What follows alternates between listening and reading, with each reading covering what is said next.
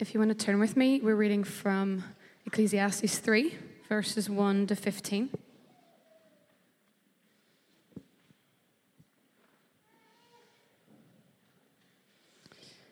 It says, "For everything there is a season, and a time for every matter under heaven, a time to be born and a time to die, a time to plant and a time to pluck up what is planted, a time to kill and a time to heal, a time to break down and a time to build up, a time to weep and a time to laugh, a time to mourn and a time to dance, a time to cast away stones and a time to gather stones together, a time to embrace and a time to refrain from embracing, a time to seek and a time to lose, a time to keep and a time to cast away, a time to tear and a time to sow, a time to keep silence and a time to speak, a time to love and a time to hate, a time for war and a time for peace.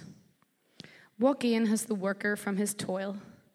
I have seen the business that God has given to the children of man to be busy with. He has made everything beautiful in its time. Also, he has put eternity into man's heart, yet so that he cannot find out what God has done from the beginning to the end. I perceive that there is nothing better for them than to be joyful and to do good as long as they live. Also, that everyone should eat and drink and take pleasure in all his toil. This is God's gift to man. I perceive that whatever God does endures forever. Nothing can be added to it, nor anything taken from it. God has done it so that people fear before him. That which is already has been. That which is to be already has been. And God seeks what has been driven away." This is the word of the Lord. Good morning. If you're new or first time, we are in a series in Ecclesiastes, the book of Ecclesiastes. And so thanks to Laura for reading our teaching text this morning. The first song that we sang had these lyrics that we were asking the Lord to let our fear fall away and that our faith would rise. And that is kind of my prayer for us this morning, because this morning is like medicine, okay? So my daughter had a kidney infection this week, and we had to give her two kinds of medicines. One she didn't mind tasting because it tasted like squashums or something like that, and the other one she didn't want to take at all because it tasted terrible. And the Word of God is a little bit like that. There are times we're like, oh, we know it's all good for us, and there are times we're like, oh, this is great, this tastes amazing. And then there are other times you're like, that's a little harder to swallow. And so this morning is probably one of the harder to swallow kind of talks, sermons that we'll have. And so I say that up front to ask you to hang in there, to lean in. Sometimes, when I'm trying to give her the medicine, she wants to lean back. She doesn't want to take that. And so let me just ask us to have a posture of leaning in this morning and listening, and asking the Holy Spirit to really take His word and let that land in our hearts in the way that it's meant to be this morning, if we can. So I want to start off with a question, and I want to ask you what all of these people have in common. Take an atheist who doesn't believe in God at all and openly mocks the idea that there is a God. What does he have in common with the televangelist who will get on TV or radio, whatever it is, and will supposedly talk about a God, but do so in such a way to try to make you feel good and give him your money? And what do those people have in common with a biologist who says that in all of our study of how humanity works, how biology works, there is no reason to ever mention a God or any kind of divine creator that has anything to do with that process? What do they have in common with maybe a youth pastor who, out of the sake of trying to be hip and relevant, opens his prayers just talking to God like, dude? All those people have in common. What's the similar thread that runs through all of them? And this morning I would like to suggest that all of them have a lack of reverence. A lack of reverence. A lack of of awe before God our Creator. So let me just, what does that actually mean? What do we mean by reverence? Because, we're a pretty laid-back kind of church. I'm not wearing a collar. There was no smells and bells or anything like that. What do we mean by reverence? Because I think when we think about reverence, sometimes we think about like high church traditionalism or a formality of when we gather. But that's not what we mean. When the scripture talks about reverence, or it will use this phrase, the fear of the Lord, it means a sense of awe before God, who has primarily revealed himself in the person and work of Jesus Christ. It's a recognition of his might, of his majesty, of his supremacy and sovereignty over all things, over his immeasurable power, his inescapable presence. It's having a humility before his preordained purposes that we can't always understand. This is what we mean by reverence, and this is what was lacking in all the examples that we gave before. It is really our attention to God, or his reverence. When we think about our reverence before the Lord, it's complex, isn't it? It's not simple and one-sided. In one sense, our reverence is our attraction to God because of his great love for us that we've sung this morning, and at the same time, it's our terror that keeps us from God because of his infinite holiness. There's this event that happens in the early church in the New Testament, where people die because of their dishonesty and outright lies before the Lord, and they die because of that. And the scripture said when that happened, people were afraid to join them, and yet the church grew. Now the church doesn't grow unless people join them. And yet there was a fear, there was an understanding that this was holy ground before a holy God. And that has both an attractional and also a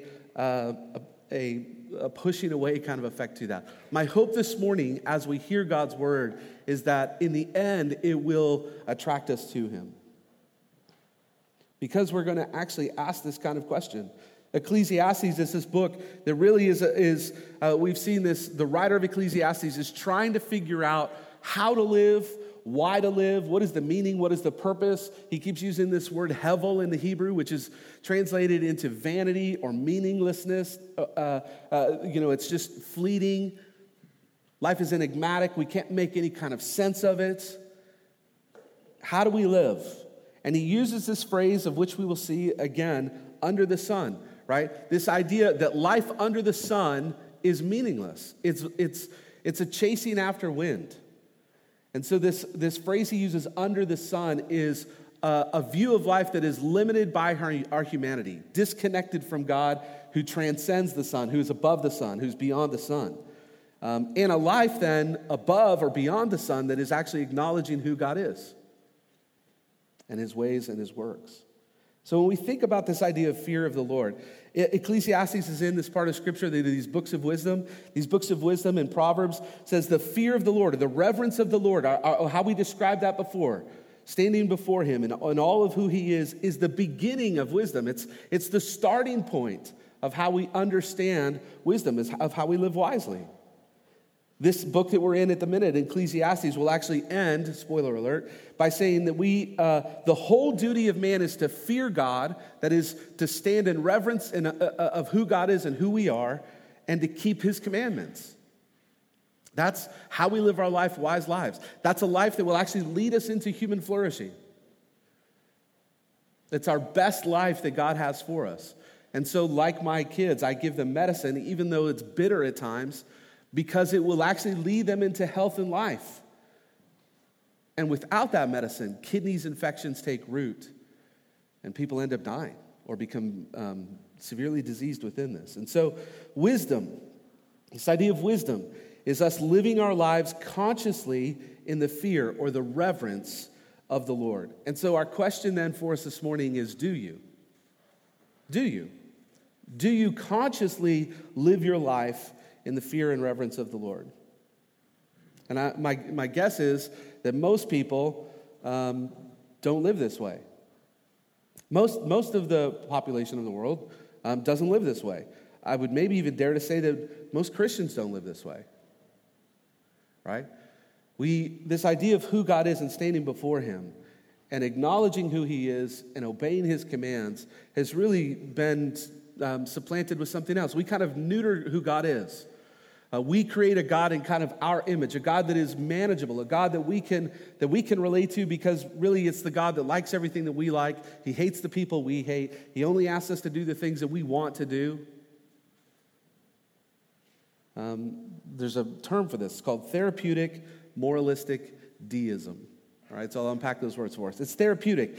It's that God is really there for me. God is there as kind of a therapy for me. He's there to kind of make my life happy. It's there to make my life good. And if I'll follow, this kind of God, the God of my mind, it'll lead me into kind of a happy life. It's moralistic. And so there are rules, and so you have to live a good life to follow this God. It's therapeutic, it's moralistic, there's rules that we live by, it's being a good person. In Northern Ireland, we call this good living, right? So you do this good living kind of life. That makes God happy, he makes us happy. But it's deistic in the sense that it's a God who kind of created stuff, but he's not really personally involved in the details of things. I mean, we might pray to him that Liverpool would win, but then he doesn't answer your prayers. Sorry. Right? How involved is God? Probably not really involved. He's not involved in the details. It's just this therapeutic, moralistic kind of deism. And this is the God that most of us, this is our probably default God, our default posture before God as religious kind of people, right? This is the default that I can revert to as well. When I'm not consciously living in the fear of the Lord. My default, my unconscious way of living is kind of moralistic therapeutic deism. Now, when I'm conscious of that, I'm terrified by that. And I'm like, no, that's terrible. I want to press into the presence of Jesus again. But listen to the scripture. What did Paul mean when he says that we're to work out our salvation, not work for, but that we're to work out our salvation with fear and trembling? Or that we're to worship the Lord acceptably in reverence and in awe. Why? Because he's a consuming fire. Was Jesus just kind of being hyperbolic when he said, don't fear those who can kill your body but not your soul, but be afraid of the one who can destroy both of those in hell? We love Jesus until he starts talking crazy stuff like that. But do we live our life consciously in the fear of the Lord? Artaxerxes, he defines this life this way. He says that we would, living this way is to regard Jesus, regard God, him so preeminently that you trust him implicitly and thus obey him unreservedly. That's worth writing down, so I'll say it again. To revere God is to regard him so preeminently that you trust him implicitly and thus obey him unreservedly. Now, there's a lot of words in there, trusting and obeying and preeminence, and that we're going to just obey God unreservedly.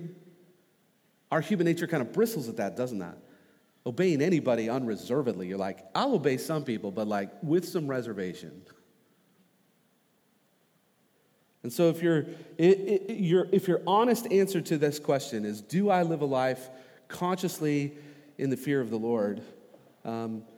If your answer is mine, the answer is not always. Not always. I can probably trick myself into believing that because our hearts are deceptive even to ourselves. But all I have to do is look at the choices that I make in my life. And the evidence is there that I don't always live in the conscious fear of the Lord. And so the question that I want us to help answer this morning is, for us that are followers of Jesus, well, how can I do that better? How can I deepen a life in the fear of the Lord? And this is really what this passage is about.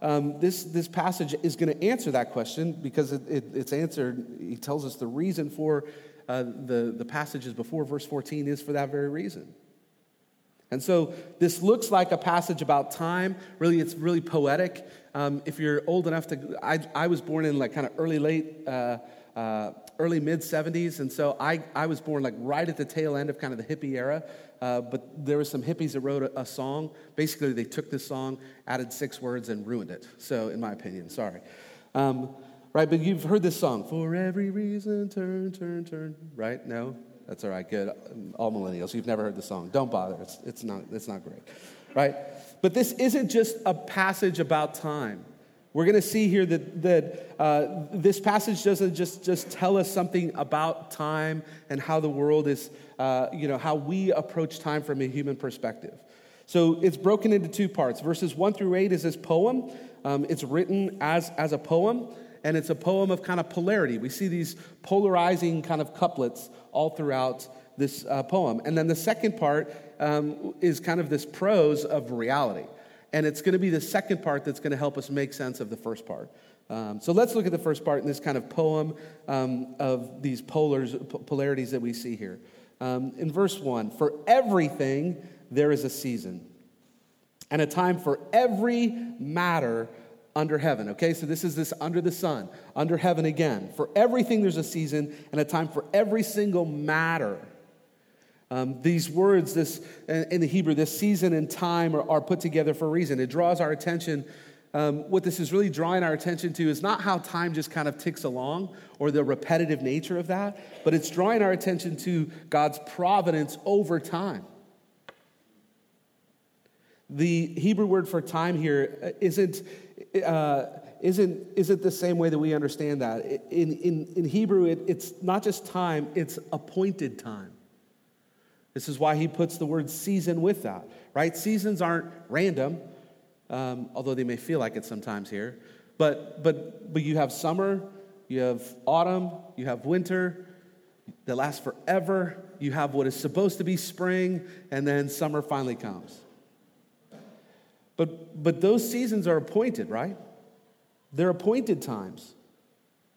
This isn't just a passage about how we have to kind of get times right, how we have to kind of live in accordance to these things. It's not just about that. This is about what happens according to God's watch, according to God's timing. This is a declaration of sovereign providence, that nothing happens outside of God's purposes and his plans. For everything, there's a season. Every matter, there's a time. This isn't chance. This isn't randomness. Why? Because our world is governed by something above the sun, namely God, who stands outside of space and time. God doesn't experience time the way that you and I do. We are bound. We are slaves to time. It just continues to march forward in a linear way. And so we have this declaration of God's sovereign providence. And he uses, we've talked about this last week, this literary device called merism, which are these polarities to describe these 2 polar opposites that describe everything in between, right? And so we see the scripture doing this even from the very beginning. In the beginning, God created what? The heavens and the earth and everything in between. He describes humanity, those that are the least and the greatest. Right? That's all the breadth of humanity. Jesus is the Alpha and the Omega. He's the beginning and the end and everything in between. Jesus is described as the first and the last. So there's these merisms. It's not just 2 things that are opposite. It's meant to show us 2 things at 2 ends of the spectrum and the completeness of everything in between. Now, you can get really weird with is there certain codes in the Bible and trying to decipher stuff? Don't get weird with the Bible, but there are some ways that the Bible is structured at certain times that help us learn some things. So particularly around poetry, which is what we're reading now, and apocalyptic language, often the number 7 and its multiples are really to help us to show completion, right? Completion, the 7 days of creation, and then God rested. It was complete. So here we have 14 pairs of opposites, and 28 times the word time is used. The structure of the poem itself tells us something. There's a fullness, there's a complete, comprehensive thrust to the poem that's here. And even the poem, the way it sounds, there's this cadence that sounds like a clock if you just read it out loud, right? There's a time for this, there's a time for that. There's a time for this, there's a time for that. There's a time for this, there's a tick-tock. There's a tick-tock, there's a tick-tock. It just is going to keep coming at us. And so let's look at what the breadth of what he's looking at. In verse 2, there is a time to be born and there is a time to die. But this isn't just random time. There is an appointed time to be born. There is an appointed time to die. Anybody choose when you were born? Right? It's not like our souls are just on, this, cloud somewhere, and we're like, hey, is it my time yet? I think it's, July 2nd, 1974. It's time for me to get on down there. No, we didn't have any choice over when you were born. And yet, the scripture tells us that God knew even before you were born. He knew you while we were still in your mother's womb. Like, you're not here by accident. Acts 20 tells us that where you live is appointed and ordained by God. There's a time to plant, and there's a time to pluck up what is planted. I'm not a gardener. I enjoy walking around them, and that's about it. But I don't do the gardening kind of thing, right? But we know these things. You don't have to be a gardener or a farmer to know that if you plant annuals, you can plant annual flowers in the winter if you want to. Sure. But that's not going to go very well.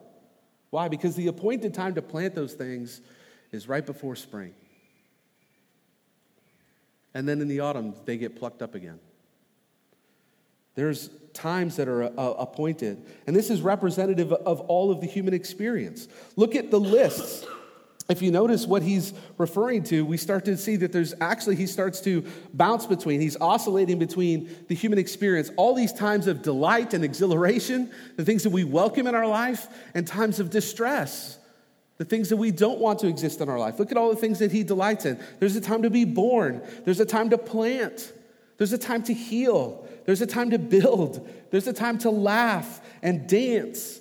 There's a time to gather stones together. There's a time to embrace and seek and to keep and to sow and mend. There's a time to speak. There's a time for love, and there's a time for peace. And we're like, yes, the life we all want. And yet, the opposites of those are also the human experience, are they not? There's a time to die. There's a time to pluck up what was planted. There's a time to kill, to break down what was built, to weep and to mourn, to cast away, to refrain from embracing. There's a time to lose or to give up searching. There's a time to throw away, a time that tears. There's a time for silence and hate and war. This is a description, is it not, of life in the fallen world. This is the description of life under the sun. Why can't we just have the one list? Why is it love and hate? Why is it peace and war? This is the human experience that he's describing. This is what is maddening to him. He's trying to understand. He's trying to make sense. And he can't. Which is why his refrain is that life is like smoke. It's there, you can see it, but you can't grasp it. It can't be controlled. And life can change in a moment, can it? None of us are guaranteed even the rest of this day. My wife works at Campbell College, full of young, healthy, vibrant men, and yet one of them dropped down with a cardiac arrest this week. 14-year-olds don't have cardiac arrests. That's for guys my age who eat too much red meat. Not 14-year-old rugby lads. And yet, there it is. He survived. My wife's been on the phone with his mom, and right? You're told that you're infertile, that you're not going to have kids, and the next year you're pregnant with twins. You think you've been called into the office to get fired, and your boss tells you you're getting a promotion. You meet your spouse for what you think is a romantic dinner just for them to break the news that they want a divorce. This is life, isn't it? We don't know what's coming. It's this roller coaster of these plunges and loops and turns. And he's trying to make sense of this. And the thing is, none of us are exempt. Remember who this is. This experience is representative of Solomon, the most powerful, richest, wisest person. If anybody could control his world, it was him. And we saw in the previous chapters him trying to do that, right? If anybody could create and craft a life that would make sense, that would give him ultimate meaning and satisfaction and happiness, it was him. And yet he can't. He's like, all of this is vanity. We might not like the fact that this is life. We might not like the fact that none of us are exempt or think that this isn't fair. But what we can't deny is that it's true. Is this not the human experience? Who has been exempt from this? This is our reality. And before we think that this is, again, this deistic God who winds up the clock and then just lets it kind of spin away, Jesus knows this reality, does he not? Palm Sunday. Hosanna, King of Kings. Let's do this. Let's crown him Jesus. And by Good Friday, they're ready to kill him. And do. Was that random? Was that by chance? Was that out of the purview of God's providence and his purposes? No. And this is the hard pill, isn't it, to swallow? He says, what happens in the world? There is an appointed time that God is in control of everything, every matter under the sun. Now we love that God's involved in the good times in our life, right? We pray for those things. So Real fans, there is a God in heaven. He answers prayers. Someone makes it through surgery. Praise God. God's hand was in that. But what happens when they don't make it through surgery? Is God's hand in that?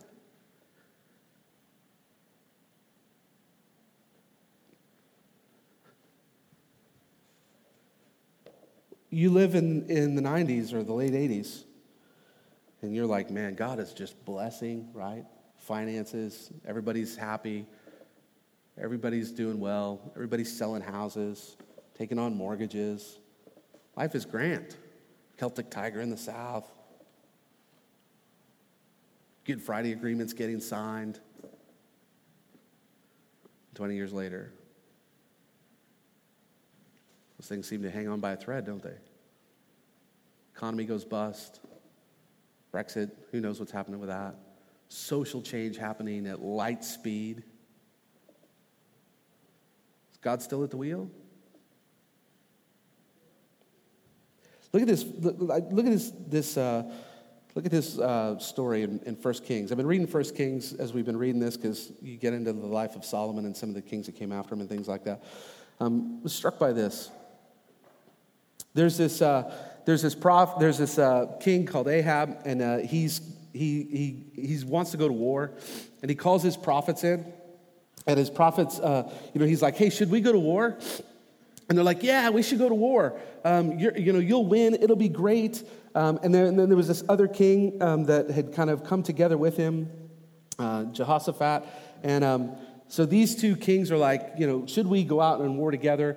And Jehoshaphat goes, have you asked all the prophets? And Ahab's like, well, there's this one other prophet, but man, he always says bad stuff about me. Like he never will say good things.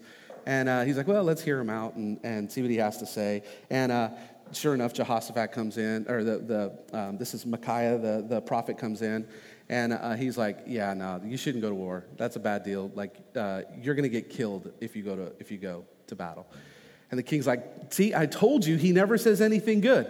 And he says, send him away, throw him in prison, don't give him anything but bread and water to eat until I get back. And the prophet says, if you come back, the Lord hasn't spoken to me. I'm not expecting you to come back. Right? So they go out to battle. And so now he's like, okay, this guy thinks I'm going to die in battle. I'm going to take control of the situation, right? I'm not going to go out in my kingly robes like, hey, here's the big target that you should hit. I'm going to dress up like a normal foot soldier. A different guy will dress up in the kingly robes. So sucks to be that guy. But he's going to go out and be the target, and I'll just blend in with everybody else. And so they're chasing after what they think is the king. Then they realize it's not him. And so they turn around and they go back. And then listen to verse 34. But a certain man drew his bow at random.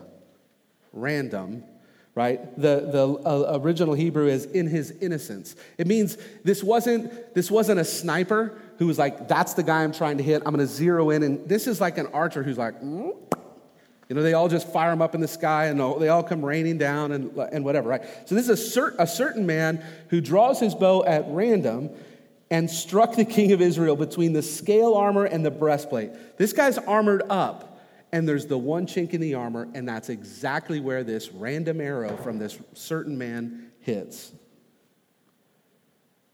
Therefore he said to the driver of the chariot, turn around and carry me out of the battle, for I'm wounded. And the battle continued that day, and the king was propped up in his chariot facing the Syrians until at evening, what happened? He died. And the blood of the wound flowed into the bottom of the chariot. And about sunset, a cry went out through the army, every man to his city and every man to his country. So they're retreating. So the king died and was brought to Samaria, and they buried the king at Samaria. And they washed the chariot by the pool of Samaria, and the dogs licked up his blood, and the prostitutes washed themselves in it. Game of Thrones has got nothing on the Old Testament. According to the word of the Lord that he had spoken. Why did this certain man with a random arrow and a random bow hit the one chink in the disguised, can't find me in the crowd king? Why did all of that happen? Because the Lord said it would happen. Just as the word of the Lord said. How many times do we see all throughout scriptures, just as according to the scripture? Do you remember we read the book of Acts? According to the scripture, according to the scripture, according to the scripture. Nothing is happening outside of the purview of the Lord. Every moment of our life is under the superintendence of God. Now, don't misunderstand that. Does that mean that everything that happens in your life is the will of the Lord in the sense of that's his desire for you? No. But is it the will of the Lord in that it happens in your life under his superintendence for his plans and his purposes for your life? Yes. And if it's confusing how those two things can both be true and there's tension in that, welcome to the club. There is a mystery in that. There's a mystery in Joseph, who's sold into slavery by his brothers. His family thinks he's dead. He's sold off into Egypt. There he's he's as a slave in this guy Potiphar's house. He does a pretty good job. He eventually works his way up, is made the manager over all of Potiphar's material goods. Potiphar's wife tries to sleep with him. He's like, no way, runs away. She accuses him of raping her. He gets thrown in prison. The Lord is there and gives him the gift of prophecy and interpreting dreams. He's able to do that. Eventually, he stands before the king, and through the gift that God has given him, saves an entire region from starvation because he knows that a famine is coming. And they're able to plan for the famine and for 7 years store up goods. And then Joseph stands before his brothers who have come to him, not knowing it's him, to get grain and food. And he reveals himself to him. And what does he say? What you meant for evil. Okay, so that's their choice. God wasn't putting evil in their heart. The scripture tells us no one can be tempted by God, that sin isn't from God. Look at the book of Job. Why did calamity come to Job? Was it God or was it Satan that sent the calamity? The answer to that is yes. It wasn't originated by God, but it wouldn't have happened unless God allowed it to happen. Satan is the author of this sin, of this calamity, and yet it happens only because God is allowing it to happen. And in that, God is weaving all of those things together for our good.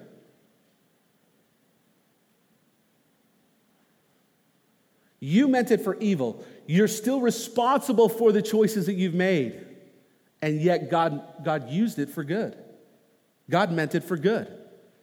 Even God working through the evil purposes of man to save an entire group of people. Does that story sound familiar? This is the gospel story. Let's continue into the second half of this then that we'll explain. He's observed this life, this poem, that there is a season, there is a time, there is an appointed time for the full spectrum of life. That God's providence is over all of those things. And then he asks the question that he's asked over and over again, this plaguing kind of question that he asks. What gain is there in this? What does this profit us in the end?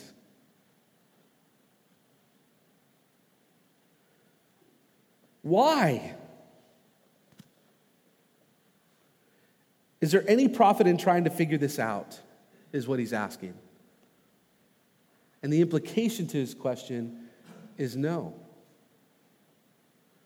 No, there isn't any profit in this. Why? Why isn't there profit in it? And the answer is because you can't figure it out. It's not a solvable problem. How do we come to terms with that then? How do we live our life knowing that God is superintending, that God's providence is that there is nothing, there's not even a sparrow that falls out of the sky without his awareness of that?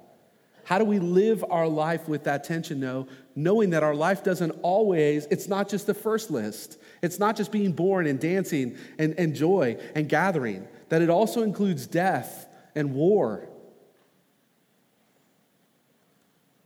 How do we do that? How do we make sense of that? Verse 10.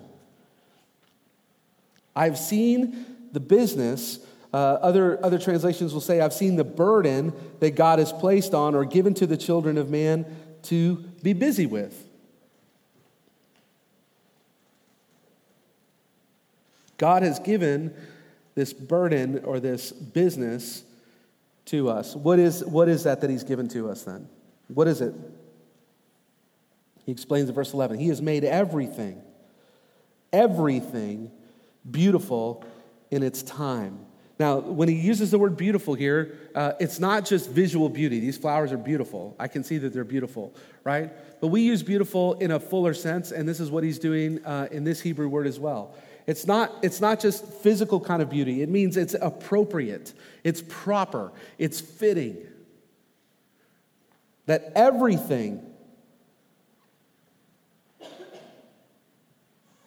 God has made everything appropriate and fitting in its time. Who has done that, though? It's God who has done that.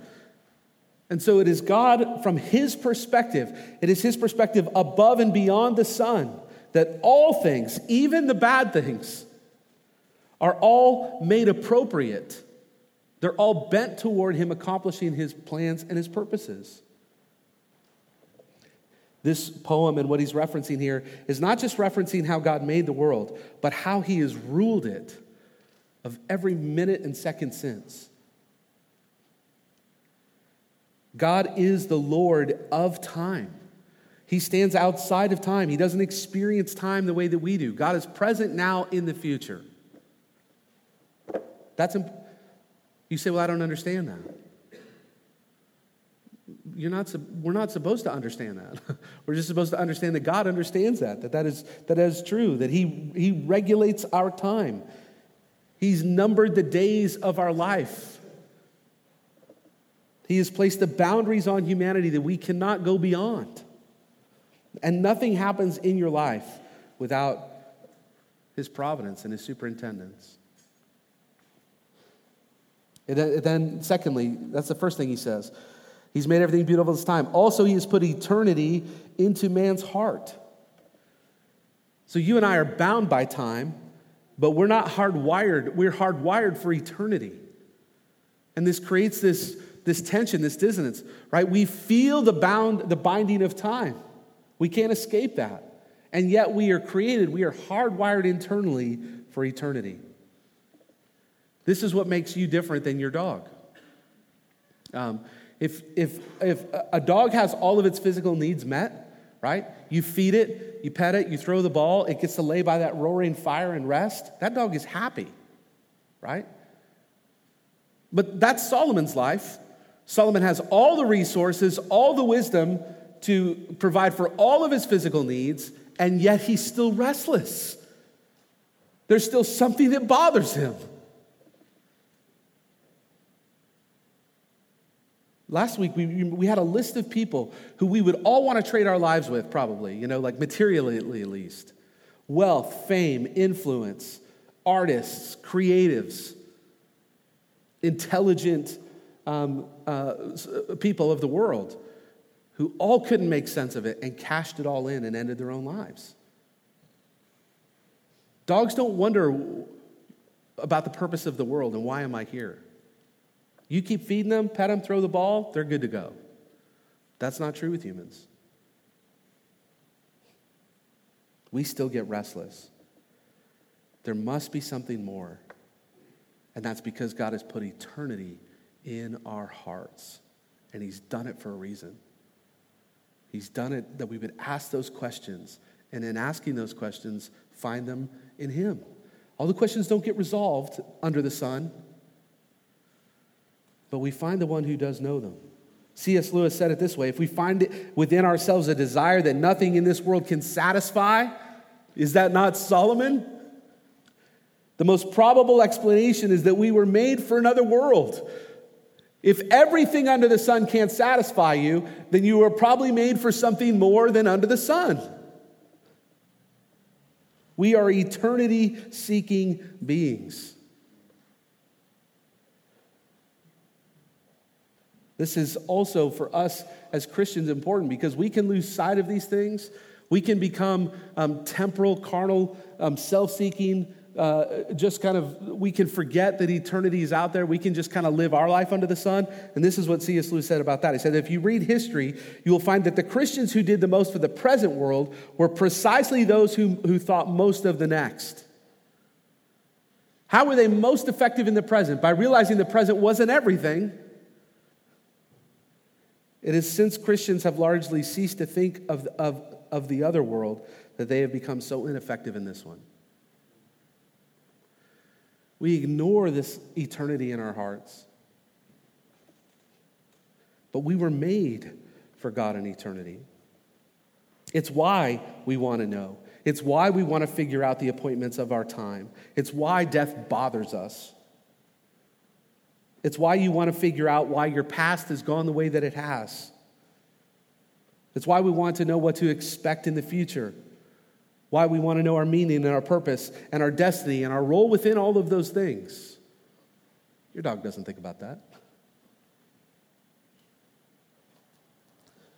And to recognize this, and not just live for ourselves, and not just live for today without any recognition of eternity, to live that way is to fear God. It's how we live that life now that actually communicates that we believe that there is more than this life now. It's how we live in reverence and fear under the sun that is our testimony and witness to ourselves and others that there is more than life under the sun. And the third thing he says, the third way that we understand and deal with this, he says, God has put eternity in the heart of man so that he cannot find out what God has done from the beginning to the end. So there's eternity in our hearts. We know that the eternity's there, and yet we're limited because we can't know what God has done. This idea of under the sun is, if you've been to art galleries and things like that, they have these big master tapestries, right? But if you look at a tapestry from behind it, or if we were to have a tapestry above us here, you look at it and it doesn't make any sense at all. It's just random strings that are hanging down. There's no pattern, there's no rhyme or reason, the colors don't make sense. It just looks confusing. It just looks, it's just a bunch of tattered kind of like strings and threads hanging around. God brings us above and lets us see the actual perspective from him. And all of what seems random, all of what doesn't seem to make any kind of sense is all woven together into this beautiful picture. And this is the difference for us. How do you live a life of reverence when life doesn't seem to make any sense, when none of these strings seem connected? is by knowing that there is a picture on the other side of this that someone else can see. There is someone weaving all of this together that actually makes sense. I just can't see it from my perspective now. But I know and trust the one who does. And he gives us those glimpses, right? We're not completely in the dark. We're able to look at the past experiences of other people, like Job, and go, man, if I were Job, I'd be angry and for 42 chapters ranting against God too. We look at Solomon and go, I understand this experience because it's my experience.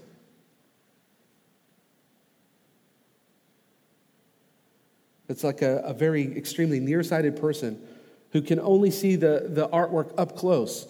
The more they go back to try to get a bigger picture, the more their vision fails them. They can only see up here, and they can see this clearly, but it doesn't make any sense. It's just colors and shapes. And the more they try to come back, the more they try to see the big picture, the more blurry it gets. And that's us. We're myopic. We're short-sighted because of our humanity. We're limited. You don't have the capacity to understand all of history and how it's woven together, right? Like, I don't have that capacity. I don't have the capacity to understand my own life. One person for nearly 44 years, and I can't even sort that out. I can't even figure all that out. I come up against my limitations.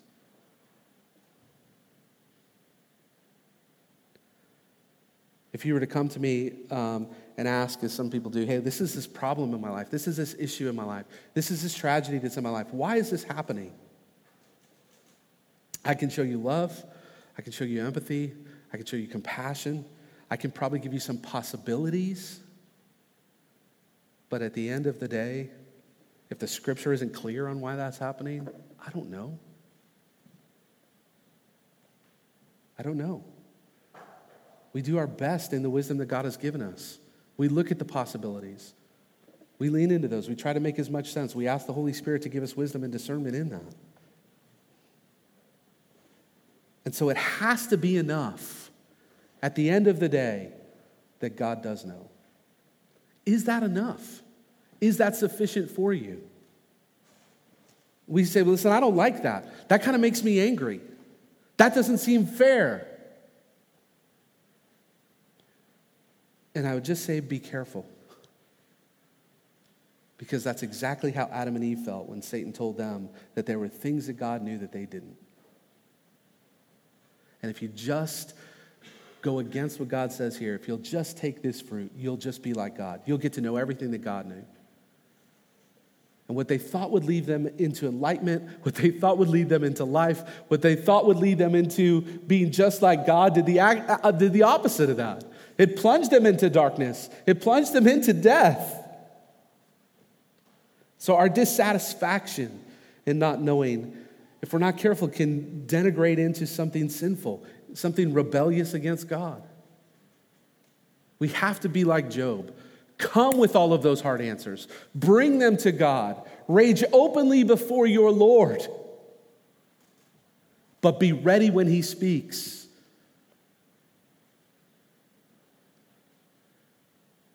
Because he asks Job questions that put Job back in his place, as it were.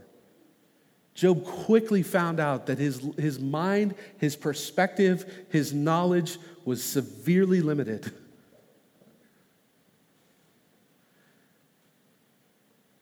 Paul does the same thing in Romans 9 through 11. These mysteries of God that are revealed to us. Why does God do this? How does God in his sovereignty do this? And Paul's answer to that is, does the clay say to the potter, I don't like how you've made me? So this is the bad medicine, this is the bitter medicine this morning that we have to admit, I'm just the clay. I'm not a potter. I'm not the one shaping and molding and directing all of these things. It just feels lumpy. It feels like I'm being stretched and pressed and pulled. But this desire to be God, this original sin, always gets us into trouble. So this is the reality, right? We can submit to it wisely, or you can fight against it foolishly, but it is the reality of the human experience. And so the question is, as we finish, how then do we navigate life? How do we understand this complexity? And he tells us in verse 12, it's really to keep ourselves occupied in the present. Now, there's a way to live that's so short-sighted and nearsighted. I'm just living for today in a way that doesn't recognize an eternity. And there's a way to be fully present in the present, understanding eternity that actually fills your present with meaning. This is what he says. He says, I perceived, I know. So all along he's like, I don't know this, I don't know this, I don't know this. And now he's going to get to, but what I do know, what I have perceived, is that there's nothing better for them, that is humans, than to be joyful and to do good as long as they live. Also, that everyone should eat and drink and take pleasure in all this toil, all this work. That is God's gift to man. Now, from an Adam and Eve perspective, you're like, that's it? That kind of sucks. You get to be God, and all I get to do is live my life and try to be joyful and please you, and that's your gift to me? The answer to that is, yeah, that is his gift to us. What's the alternative to that? The alternative is you get to be God, which you can't be, because then God stops being God, and then none of us are God. Or you rebel against God. We go down the same path that Satan and the fallen angels that he took with him are. And this is these two ways that we have to live, right? And he tells them what this being occupied with today means. It's to eat, it's to drink, it's to take pleasure in our work. These things are a gift for God. This isn't the same as, well, let's just eat, drink, be merry, for tomorrow we die. This isn't this kind of fatalistic, like, let's just suck it all up for today. Who knows what tomorrow brings? This is a gift of living fully present before our Creator in the fear of the Lord. We shouldn't waste time trying to figure out what only God can know. Now, that's not an anti-intellectualism, anti-education. We should press into all the things that we can know. But we just can't do that with the arrogance that if we just press in hard enough, we'll eventually know everything there is to be known. If you can know it, then you can know it. But there are things that we can't know. The only way to live knowing that you can't know all of God's providential purposes is the way that we do that in the fear of the Lord. Now watch now what he does, because he knows something else in verse 14. I perceived, or I know, that whatever God does endures forever. Nothing can be added to it, nor anything taken from it. God has done it so that people will fear him. This is why we started off the question that we started off with. Whatever God does is perfect. It's forever. It's permanent. Nothing can change. Nothing can change what God does. You can't change by what you do. You can't preempt God's plans. He says nothing can be added to it. God's ways are complete. They can't be supplemented by what we can do. It says nothing can be taken from it. They're secure. Nothing can be compromised in his will by what we do. Everything that God wants to do will be done.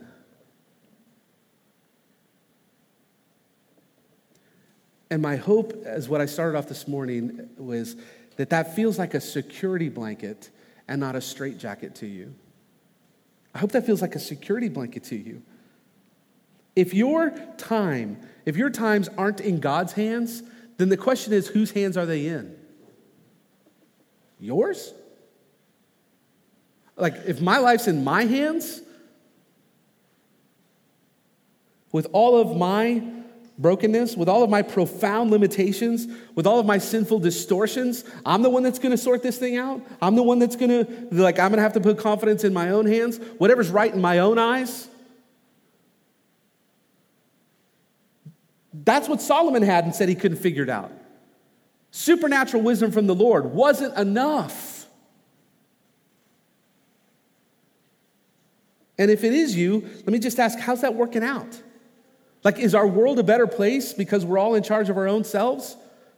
This idea of complete autonomy is a farce. You're not autonomous. We all just don't get to live our lives however we want to and act like that doesn't impact anybody else. That's not true. How's that working out for us? And what happens even if that's true?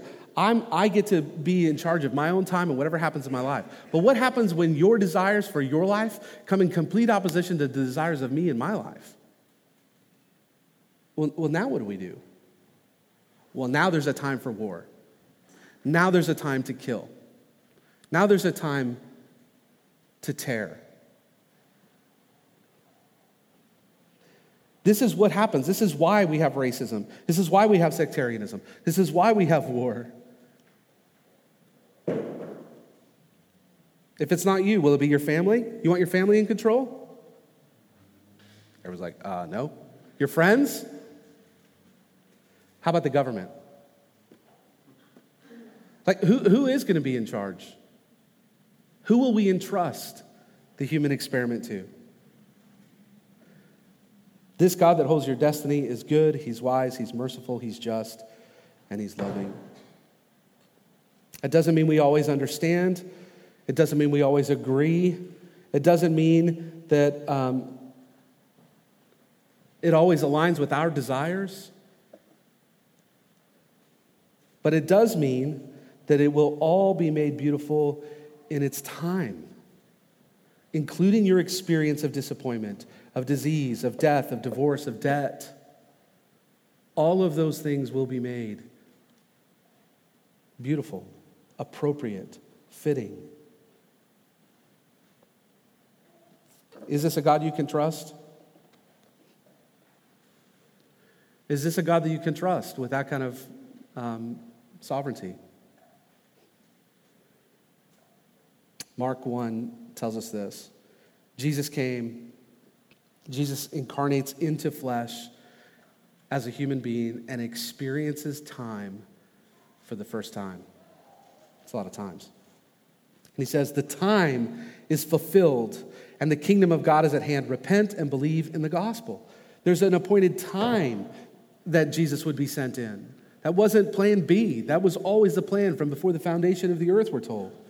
Jesus would say, my hour has not yet come for his crucifixion. My time has not yet come, but your time is always here in John 7:6.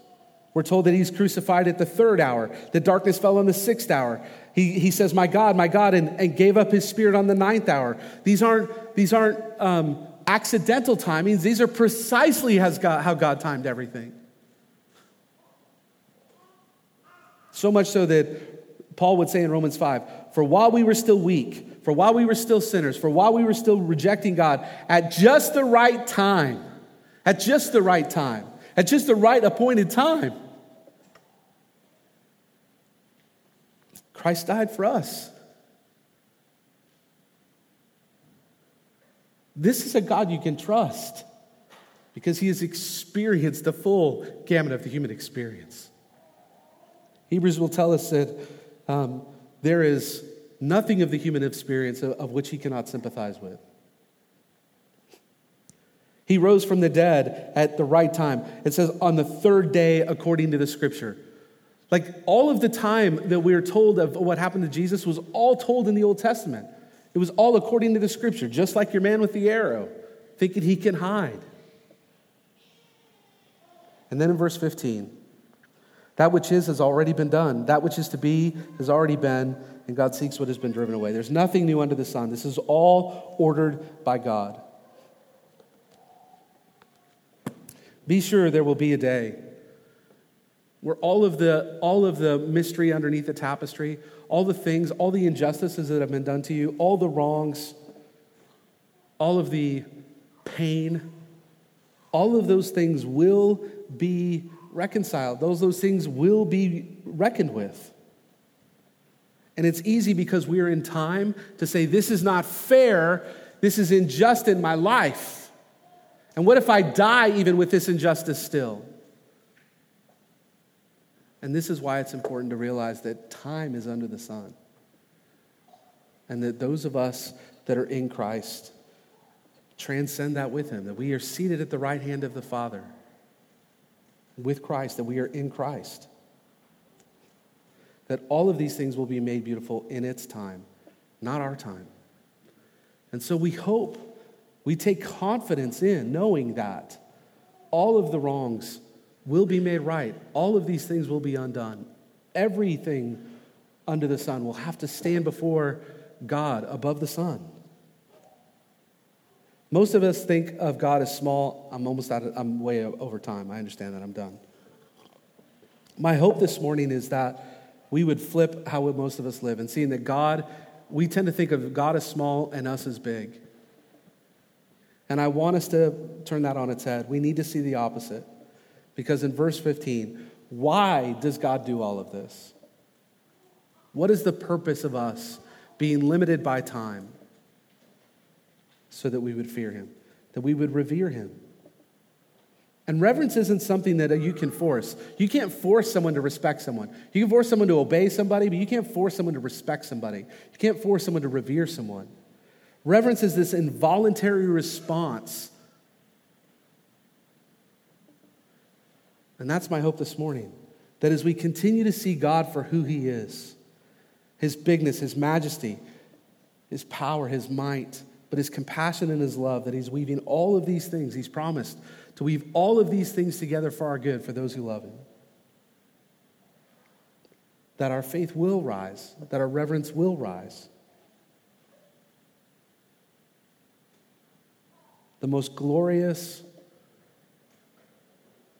thing that we can do to trust God, to look at and have confidence in him, is the cross. God doesn't stay outside of time. He incarnates, he sympathizes, he takes on our humanity. He has flesh that is allowed to be torn. He has blood that is allowed to spill so that you and I would be reconciled, that you and I would have a hope beyond the sun. That as he breaks the power of death, as he breaks the power, that we are set free from these things that so chain us together. That there is hope after this life. That there is joy to be found in today, in our eating and our drinking, in the details of our life. Get filled with joy and purpose as a gift from God. Let's pray and do that even now.